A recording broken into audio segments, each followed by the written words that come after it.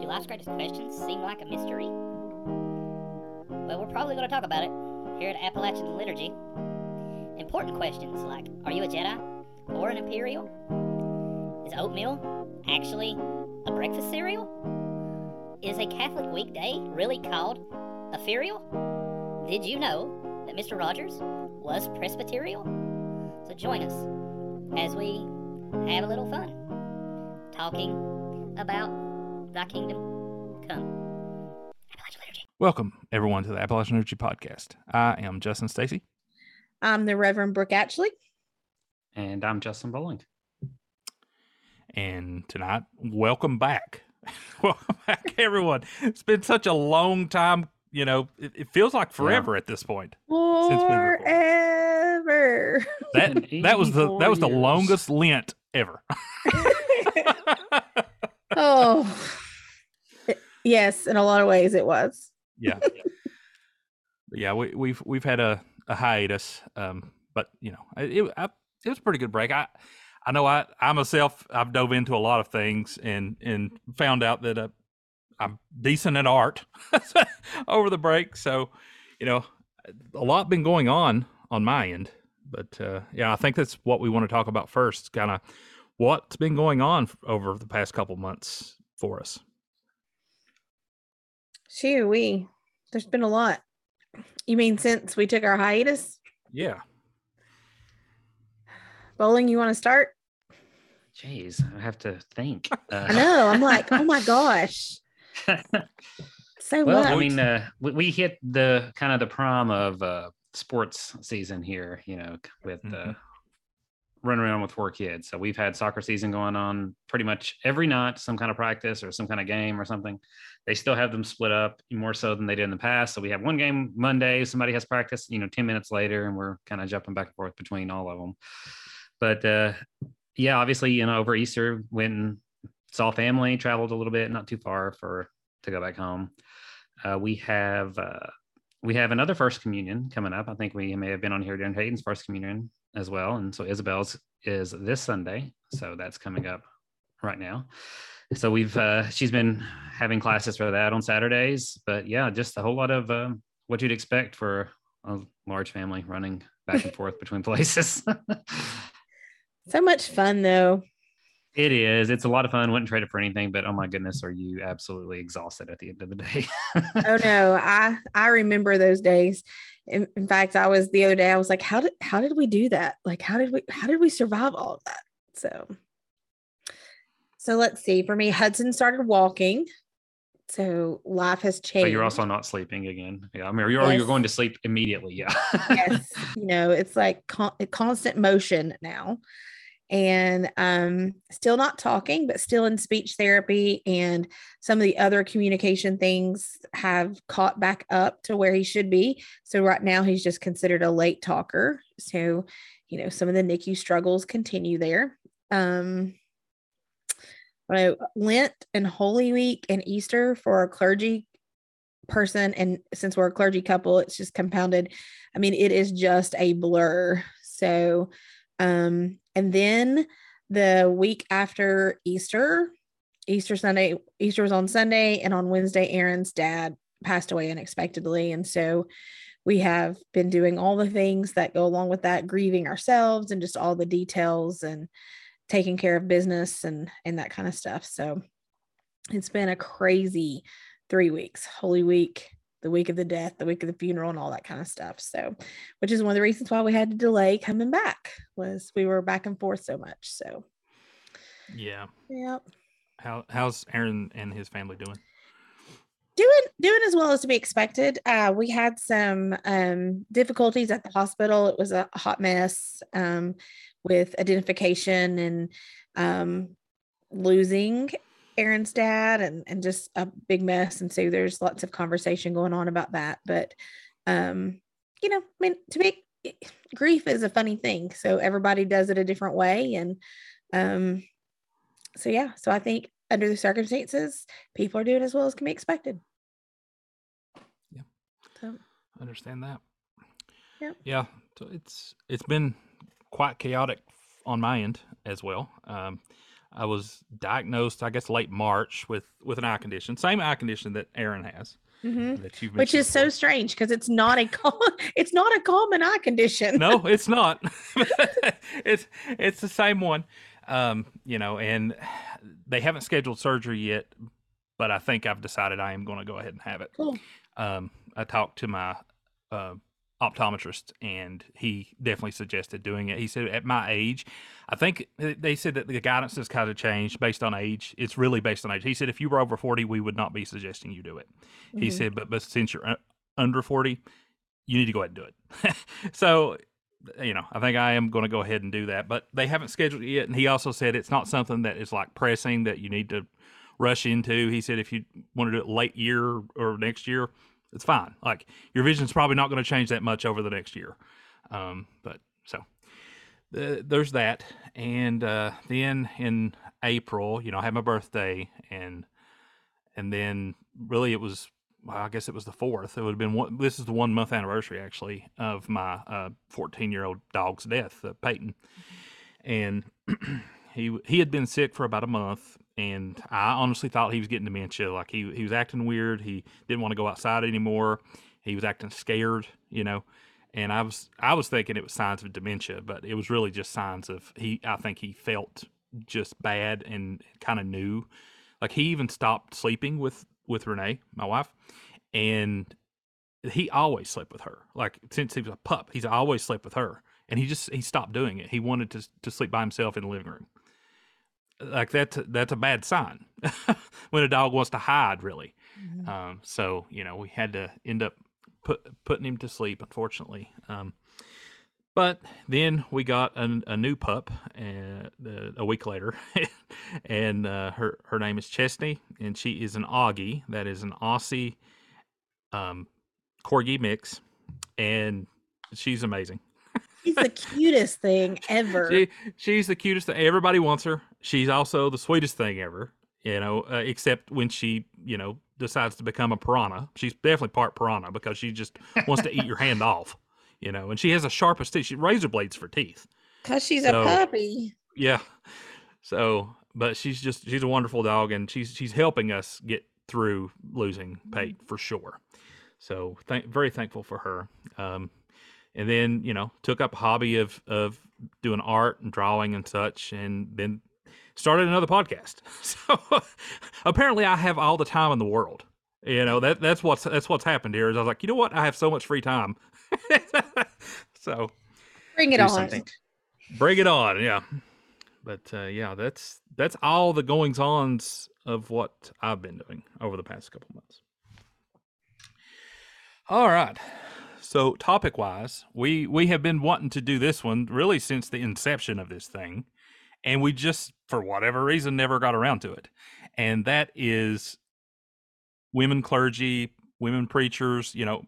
Brooke is a testament to all this. So we kind of want to dive into this subject because I guess it's still controversial in some denominations, in some circles of Christianity. So I don't know. You want to lead us in this, Brooke?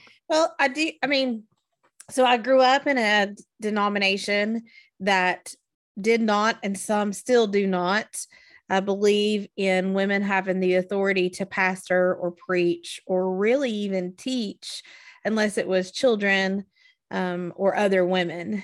And so me being called into full-time ministry was a huge struggle for a long time. And I was doing ministry in my 20s, right out of college, but never in a pastoral role. It was always children's ministry or something like that. And the denomination I'm in now, of course, ordains women. And in fact, today, the day we're recording this, is the 66th anniversary of the first ordination of women in United Methodist Church. So I think that was kind of cool that we're having this conversation. That's amazing. Yeah. And so in the Wesleyan circles, in John Wesley authorized women from the get-go to preach.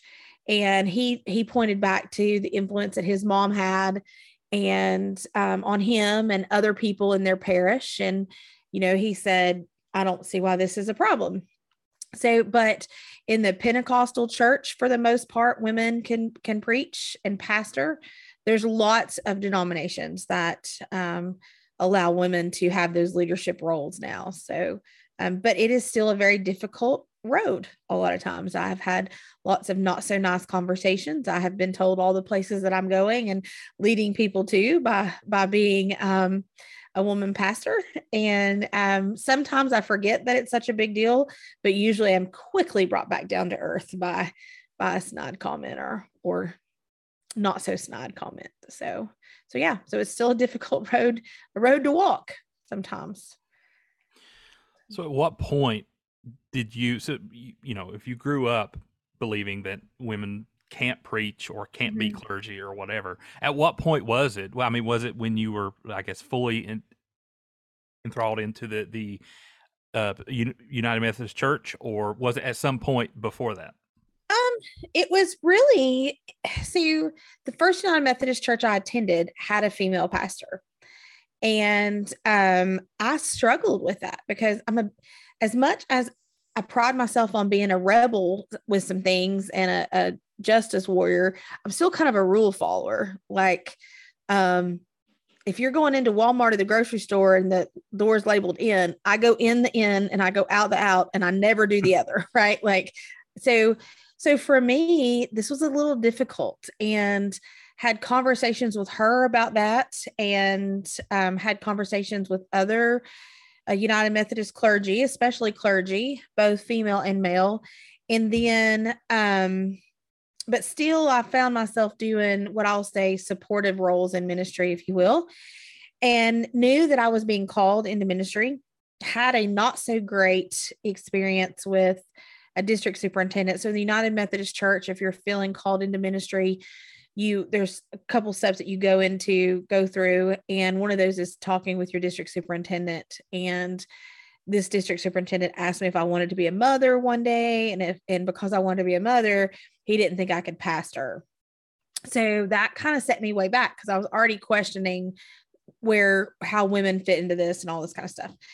So, but I really came to a peacefulness about it, because I knew I was being called into ministry, and that was being supported by people around me. But, when you grow up in a denomination and hear something for 16 years, it's hard to just let that go. And so it really was when I was in seminary, believe it or not, and really started diving into what I'll call in-depth theological studies, did I truly become comfortable with the role of women in authority in the church. So that's kind of how that all happened. Yeah, I was kind of curious a little bit too, if you knew some about the history of it, because I had to Google to see which one was the first. I thought it was the United Methodist, and it seems like it was. But so that was part of the question, like how it came. If you know anything about the history of it in the United Methodist Church, like the struggle at first, and the other like part two of it is you mentioned Pentecostal church, and I always found it interesting that when you think of women preachers, Pentecostal church is also one that comes up as well, and that usually kind of goes against the grain of what where they're usually associated with more conservative theological positions. And I didn't know if there was any history behind that you knew about as well. Okay, well, the Pentecostal church birthed out of the Methodist church. You had the Azusa revival in California that really birthed what is considered the Pentecostal church today, still with Wesleyan roots. And so I didn't spend a lot of time studying the Methodists, the issues with the Methodist church and how women became clergy, and that spent a lot more time with like the early church and with actually John Wesley and those kind of things. And I just kind of skipped the struggle in my own denomination, and let me just say that the struggle didn't end with the ordination of the first women. There are still places, even in United Methodism, churches that have never had a female pastor, who refuse a female pastor, who, really struggle with that and are uncomfortable with that. So there's the struggle is still there. It's just not as large as it used to be. So yeah, but in the early church, it was no big deal for women to be in leadership. And people always want to point to Paul's writings about women, right? And if you look at those writings and you look at to whom they're writing and what was going on in that time period, you see that it was that wasn't meant to be a blanket statement. He was talking about specific women in that context who were priestess and prophetesses of a pagan religion that were losing all of their power in the community. And so because the community was rapidly becoming Christian, so they were prostitute prophets. In other words, folks would come in and sleep with them for their blessing on their crops or whatever. So they converted, if you will, to Christianity and started teaching in the church. And because of the position they'd held previously, they were given a lot of power and influence and were really leading churches and people down a path that was contrary to Christianity. So those commands were for a very specific situation and time and place. And when you look at scripture of a whole, you see all kinds of women throughout scripture, not just the New Testament, but the Old Testament as well, who have held positions of authority and were prophets and all kinds of different things. And so we tend to say they made an exception, but Yeah, the scriptures that you're talking about, I actually had it pulled up because I was going to bring them up. I was actually going to preface that you must hate Paul or something, but you didn't give me the chance. So, so the 1 Corinthians 14 says 34. Women should remain silent in the churches. They are not allowed to speak, but must be in submission, as the law says. If they want to inquire about something, they should ask their own husbands at home, for it is disgraceful for a woman to speak at church. That's 1 Corinthians 14, 34, 35. And then 1 Timothy 2, 11 and 12. A woman should learn in quietness and full submission. I do not permit a woman to teach or to assume authority over man. She must be quiet. And then 13, for Adam was formed first, then Eve. So those are, I guess, the controversial writings. They are, but in other places, Paul in his salutations, applaud the teaching and the preaching of women in those churches. And so, it's like anything with Paul, you've got to know the context of what's going on. So there's lots of things that, Paul says, oh, no, and then in the next letter, he's like, oh, yes. And, yeah. It seems contradictory or a paradox if you don't understand the actual context of it.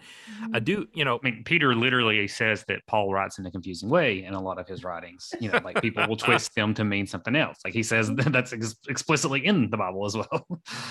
So I know, at least in my tradition, I've heard people, at least online on social media, in the Episcopal groups that I'm in, they really dislike Paul. And it's for things like this. And I mean, to the point where a lot of people's like, we just don't read the epistles, period. Like it's Gospels, it's Old Testament, probably ignore some of the Old Testament too, because it's for the same reasons. But it's like, it's Old Testament and the Gospels, and that's it. We follow Jesus, not Paul. And I've heard that statement from other people too. We follow Jesus, not Paul. And it's because of basically these, and maybe some other controversial statements that he said. I do wonder if there is something to the idea that, Paul is a first century Jew. That was where he come from, and he lived in Rome. Could there have been some patriarchal beliefs that he would have adopted? I mean, without doubt. First century AD was the most egalitarian place. Right. I guess that's what I'm getting at is I feel like he could have actually believed some of these things. And that's for first century, Judaism, Christianity, that was typical, and that I'm not going to say okay, but that was the modern morality of the time. Yeah. And I think it's with anything in those books and those epistles that are written by any of those, you have to filter that through the teachings of Jesus. And you have to remember it is half of a conversation. And so many of our writings, if you were to pick up letters that Aaron and I had written back and forth and only had my version of it, you could probably paint a whole picture that is terribly incorrect, and assuming a lot of stuff. So I'm not ready to throw Paul's writings, even his writings about women, out completely. I think, if it had been a group of men who were leading the church down the wrong path and they were teaching false teachings, I think Paul would have called that out as well. So it's a difficult thing, and people want to accuse you of cherry picking scripture to follow. And, one of the things that I always look at is this: is it producing fruit? Because if it is contrary to God's will, it will not produce fruit. It won't produce long lasting fruit. It won't produce fruit. So, and that's a little bit of a slippery slope. But I think in arguments like this, you can say, okay, you're not just judging the scripture by a specific person, but as a collective whole, and it's not the only litmus test that you might use for these passages. Yeah, and I think it's anybody who's wanting to, and I think that's why Paul gets a bad rap sometimes, is the people that use Paul as like a proof text to throw somebody in, without any context at all, just pick one verse out of something he wrote to a specific person or to a specific church that were dealing with specific issues. Kind of like Brooke was saying, you're not seeing exactly where they are in any other previous conversations that they've had with him and what Paul may be addressing directly here. But the people that like to throw those as a proof text that, you're definitely going to hell, Brooke, I feel like usually will ignore half the verse themselves too, because I don't think that, Paul didn't say that not to just let somebody be a pastor. He said, I don't permit a woman to teach. So do you have any women teachers? Right. And lots of times that's the case, is that they'll, say, well, no, he meant by teaching, he was just, that was something for that specific time or something. Like they're very quick. People are very quick to see context in it when it meets their needs, but not see the context in it when it meets with whatever proof text they're going, wanting to use it for against you. Yeah. Some of the very people that will argue very forcibly against women being in pastoral leadership, will talk about their accolades at their churches or whatever, and I'm always struck at how many of those folks have been divorced or have, and according to Paul, you shouldn't be allowed to serve in those ways either. So I think you're right in that, we do choose to look at these things and say, how does this fit my narrative? What scriptures can I use to support what I want to believe? So it's not directly related to this subject, but you hit a soapbox of mine that I'm gonna have to argue about. You're talking about producing fruit. I feel like that gets overused sometimes as a proof that you can do whatever you want. Because if you do something that's popular and you get people in the church, like, oh, look at me, I'm preaching the prosperity gospel. Look how many people come to my church. It's producing fruit. Therefore, I'm clearly doing the right thing. Like, I know that's not how you're using it. You're talking more in a long-term kind of thing and looking over generations. Yeah, I just wanted to add some context to that because I've seen it misused so many times that absolutely. Absolutely. I think one of the issues that we run into is a lot of people like to read scripture with rose-colored glasses on, and when they think of it being, the Holy Spirit inspired or however you qualify it, then it means there's no flaws to be found in this thing, which means the actors in it, the people who have been wrote about or are writing, can't have flaws either. And that's just not true. like we're getting the full story of all of these characters. The only one that I think you can definitely say that there's no flaw there is Jesus Christ himself. Right. We're getting, the full picture of all the other characters. So, it doesn't bother me a bit to say that maybe some of the things that we're seeing in Paul's writings was actually flaws of being a first century patriarchal Jew. I'm okay with saying that. And it doesn't bother me at all. Like, Yeah, and I still follow Paul's writings. I And I still think there's, sorry. No, Go you're okay. ahead. I think that the date, when people hear you say things like that, and I get this pushback all the time, their big argument is, well, you're throwing it out, you're cherry picking. I don't know that you're doing that. I think you're just saying, how does this fit in with what we know about who Jesus is? And even in those passages that we find problematic of Paul, whatever those may be, there are still biblical truths that we need to discover in those. For me, the passages about the women, it's not so much about their gender necessarily, but about how they were behaving or what they were doing and or what they were teaching, right? I mean, Paul was talking to a specific group of people. I mean, if you are in the Christian Twitterverse right now, there are some male pastoral folks that are just being railroaded. And I have no idea whether this is for good reason or for bad. So I'm not going to debate that with anybody. But, it'd be like saying these pastors that are male that have done damage and done all these things, that means then no man should have pastoral leadership, so you've got to be careful in that you don't take something that's meant for a specific group of people and apply it to the entire gender or an entire race or whatever. The problem is in our modern context, especially in our politics now, we apply specific things to everyone. Right. We make enemies out of everybody, and I believe we just do that with scripture too. Yeah. And what I will say about, I always find it interesting when people tell me, that they can't come to our church because there's a woman pastor, or I'm leading people to hell, or I'm going to hell, or whatever. It's so interesting to me that they consider themselves to be very non-judgmental a lot of times. And I'm like, yeah, I don't think you know what that means. No, I think you're confused.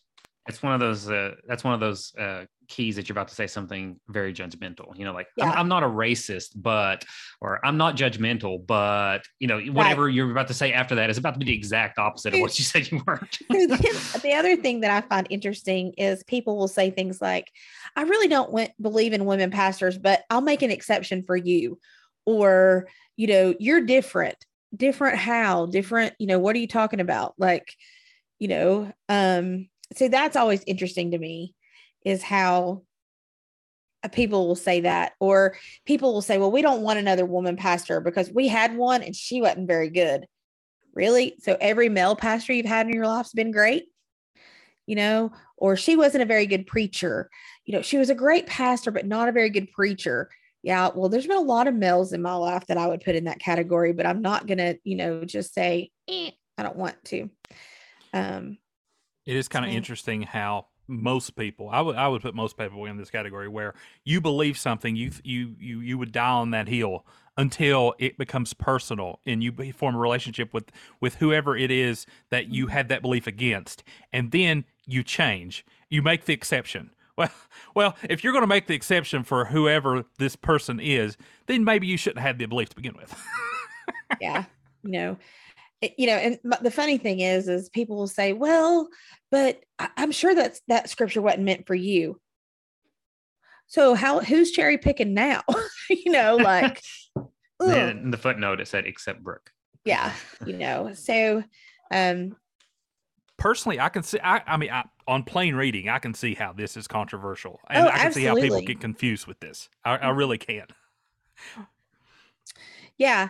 I mean, it's crazy, and it's in the New Testament. And so even people who think the Old Testament doesn't apply anymore, they'll say, but it's in the New Testament. Well, yeah, but I always look back to Jesus and the way Jesus did things, and who Jesus empowered to speak and teach. And, when he sent his disciples out 2 by 2, we know that included women. so, I mean, Jesus is sending women out to spread the gospel. And if Jesus can do it, I don't think Paul can tell us that it's wrong. Amen. I agree with that. So now, bowling. Yep. I was just going to say bowling. What since you're in a tradition that do you all consider yourself complementarian? Like, is that a term that the Catholic Church uses, or I think they would probably what's the word I'm looking for? Sorry, I got tied up in my words. I think they would probably agree with like the strict definition of complementarian, not really like how it gets, used and misused a lot. But yes, I think they would. I mean, complementarian is basically that there's gendered roles.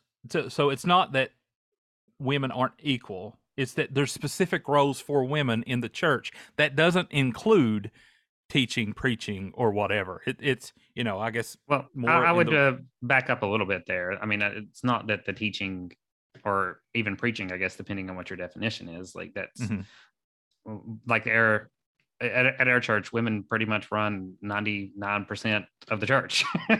Like when our RCI director, the teachers in that have all been women since I've been there. Then I teach Sunday school. I'm the only guy teaching Sunday school besides, a bunch of other women. So it's not that there's no teaching by women. It's just the view of the church is that they don't believe that Christ gave them the authority to ordain women as priests is kind of the end of it. Not that women can't be, even don't have the ability to be priests or something, just that they don't believe that authority was given to them. And do they, I mean, does this stem from Paul's writings, or do you know? I mean, it's obviously related. Like that's some of the is going to be something that they would point to. The thought. I mean, obviously Catholics are known for holding Mary in pretty high esteem, and a lot of the early followers of Christ, as Brooke mentioned, and people that were sent out were obviously women as well. But the church's view is that no women were made apostles by Christ, so therefore we can't go where Christ didn't go, as kind of their view of it. It's a limitation and not necessarily more so something that isn't inherently able to be done by women. I mean, technically the office of being in the person of Christ is also not inherently able to be done by men either. Like that's not something that we have the ability to do just by being a man. It's just, that's what Christ has chosen. But along those lines too, that's kind of the same thing I was going to, I guess, say/ask. I feel like there's a difference between somebody who might come to that conclusion versus somebody who's already at a conclusion and just wants to throw proof texts in your face. And also like, that there's a different way to come to a conclusion that's more respectful of people rather than, already having the conclusion in your head and just wanting to shove it down somebody's throat. Yeah, I'm always intrigued, and this isn't just in ministry. I mean, I hear it from some of my other professional friends. I'm still puzzled by the idea that people give for women not being able to serve in certain roles that aren't scripture based, right? Well, they're too emotional. So how can a woman pastor? How can a woman be present in emotional situations because they're going to be too emotional? How can a woman give marriage advice to a man? I'm sorry. How can a man give premarital advice to a woman? I mean, I love those that are like not even put any thought into it at all. It's like, yeah, I'm like, what? So those things are always strike me as just kind of interesting. And what I will say is some of the most venom that has been spewed at me have come from women. And if you talk to almost any clergy person or female clergy person, they're going to say pretty much the same thing, that men kind of come around a little faster on this idea than women. And I don't have an answer for that. And I don't know why, but it seems to be a stronger feel. And so a lot of times when I have been in situations where men have been expressing concerns, or that's maybe a nice word for it, a lot of times it's the woman behind the scenes kind of pushing the buttons, saying, I'm not comfortable with this. I don't like this. I don't, So there's all these different facets of being a female clergy. There's the theological side, right? And most of the time I can get people to at least consider the theological arguments pro women in serving ministry. The practical stuff sometimes is what's really a mess. Like I can remember one of my female colleagues saying that the SPRC chair, which is our like staff parish relation and trustees chair, some of these, bigger offices in the church, they were upset because she was a woman because she couldn't go golfing with them. Yeah, well, women can golf, first of all, if you didn't know, and not every man plays golf. So it's been interesting, some of those kind of things that come at you, for why people wouldn't want a woman pastor. So. I hadn't considered that before, but that golfing's kind of the deal breaker. That's a killer. It's a deal breaker. Well, what is she going to do if her children get sick and on a Saturday night? Well, what does, so there's still a lot of that kind of argument beside just the scriptural, the theological arguments. I mean, it can be nuts. So. Yeah. So I follow this.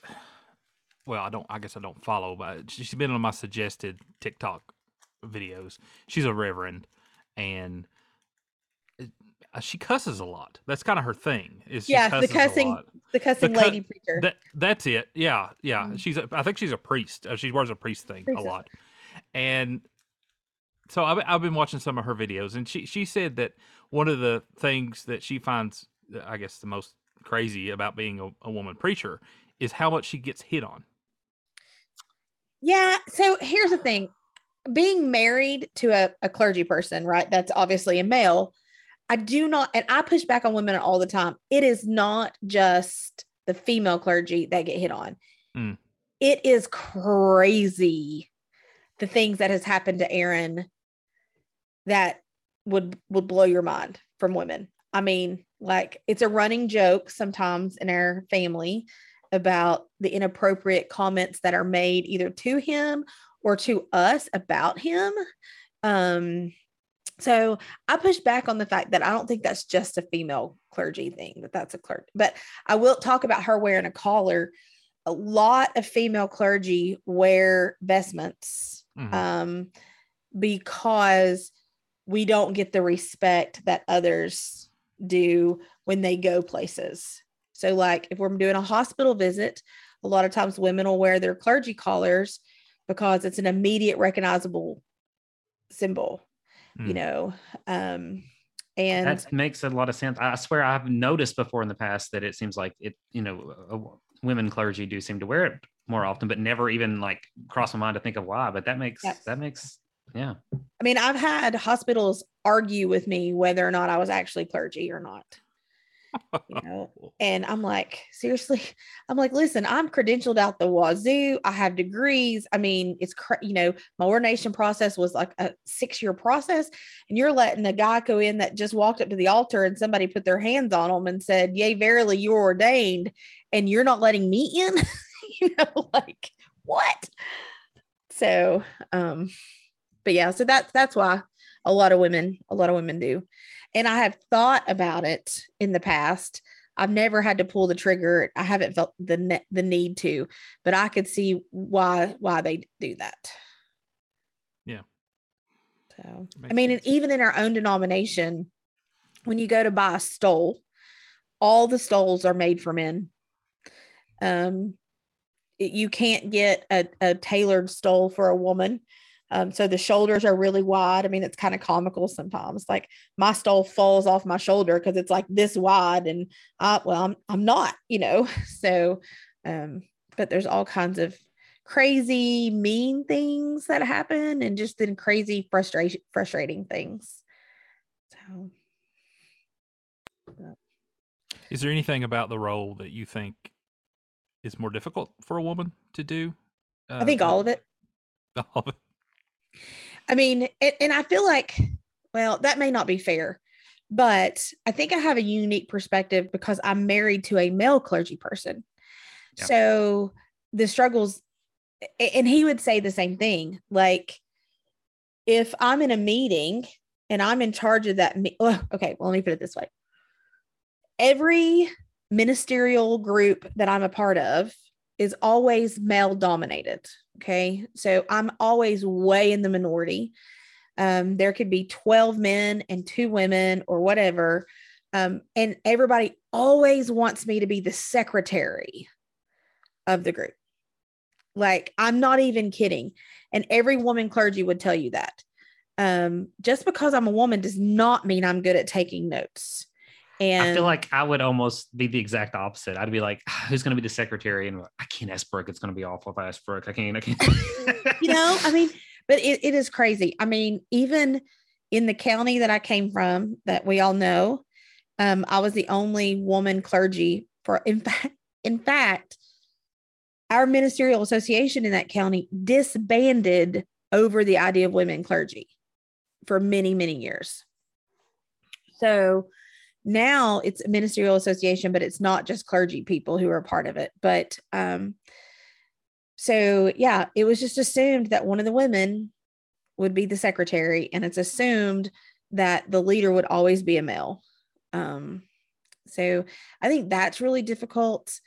I think sometimes people don't share things with female clergy because they don't want to burden them, because they feel like they're weak or that they can't handle that.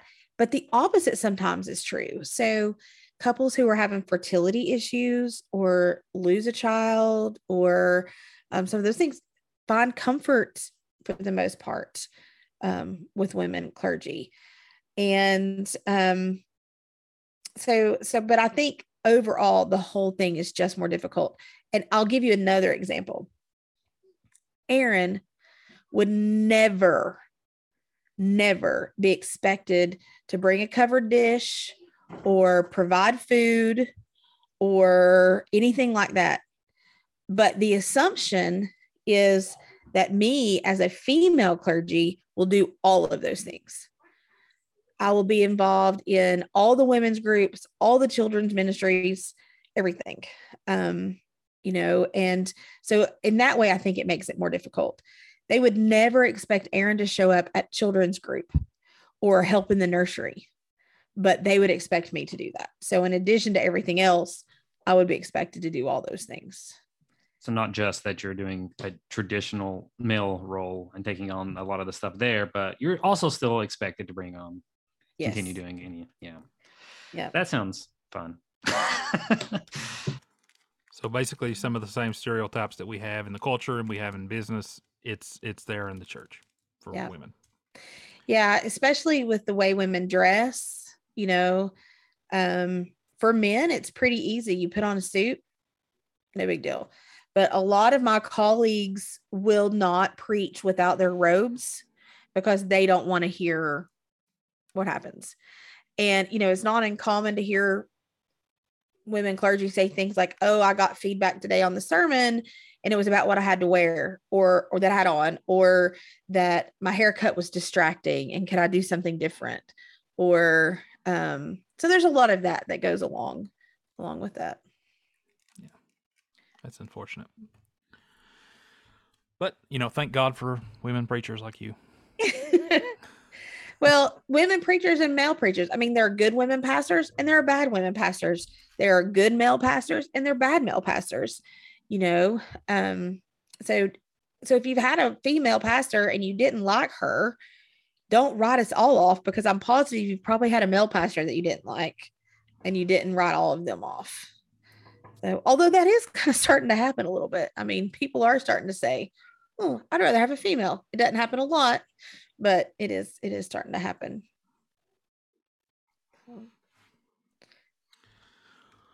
All right, good stuff.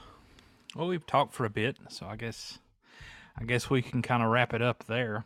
So thank you, Brooke, for sharing your story. Yeah. So I guess quick show update. And I announced this already on social media, but we are moving to a 2-week cycle. So, this will be every other week. So, and also please check out our YouTube page and subscribe and like our video. That would help us out greatly. Hit that like button. Hit that like button. Smash that like button. All right. Well, it was great being back and catching up. So Yeah, I miss you guys. I know. Well, we should have a busy year going forward. All right. Well, peace be to you, and have a good night. Thank you so much for tuning in. We really hope you got some enjoyment out of the podcast. Make sure to subscribe to our YouTube channel, like our videos, and share with someone that you may know. Also, please follow us on social media. You can find us on Facebook, TikTok, Twitter, and Instagram. Also, we have a Teespring store, so check that out as well. Thanks again, and we'll see you next time on the Appalachian Liturgy Podcast.